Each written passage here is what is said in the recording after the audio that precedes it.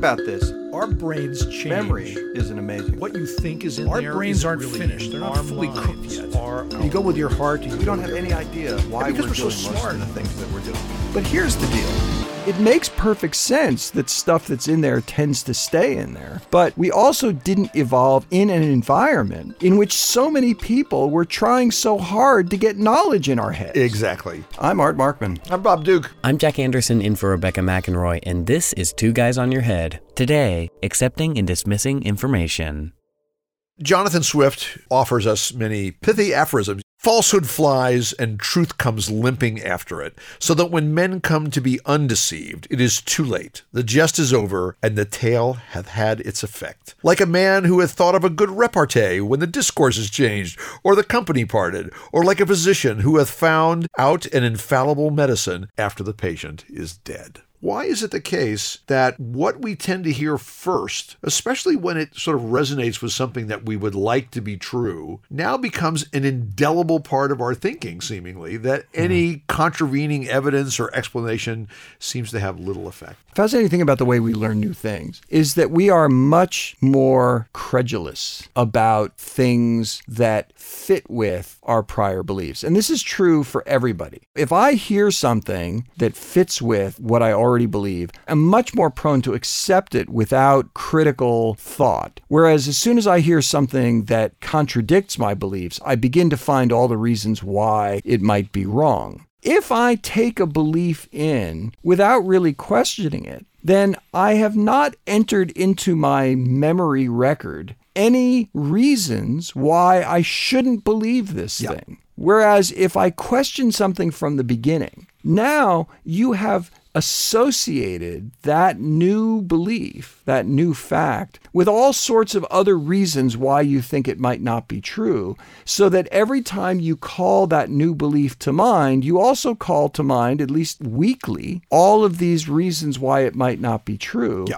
It maintains a certain skepticism about that belief, so that if you then hear more of those kinds of criticisms, there's a bit of a lever there that you can use to dislodge that belief from memory. Memories are not isolated pieces of data. All of the things that we know or think we know or have become a part of our own memories are connected to lots of other things, including this idea about when that came in, what became associated with it. And what becomes associated with it can be a function of what's already in our head or other things surrounding that piece of information itself, like who's saying it and where did it come from and where did I see it.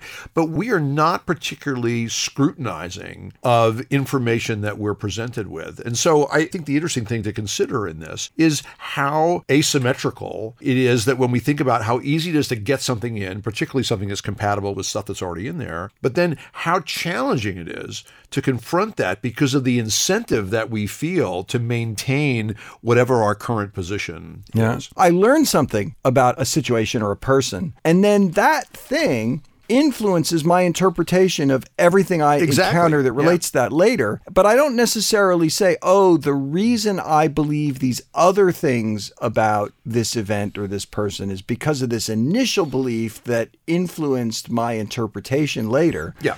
And so now you come to believe, well, I have lots of independent reasons to believe that this person is shady or that this event had this impact, when in fact, the entire web of beliefs that you created around that are all attached in one way or another to this misleading piece of information. And so one of the things that this says up front is that we should actually try to generate a habit when learning some new thing to try to at least generate one reason why we think this might not be as true as it seems on its face. Because then what we're doing is at least creating our own little switch that we can use to help to minimize the influence of that piece of information later, if in fact it turns out to be false. But otherwise, in the absence of that, it stays there. Your ability to retrieve things from memory happens automatically. And this is really an amazing thing. Even if you don't expect to hear something, as soon as you are exposed to a particular piece of information, it calls related bits of information to mind no matter what you try to do.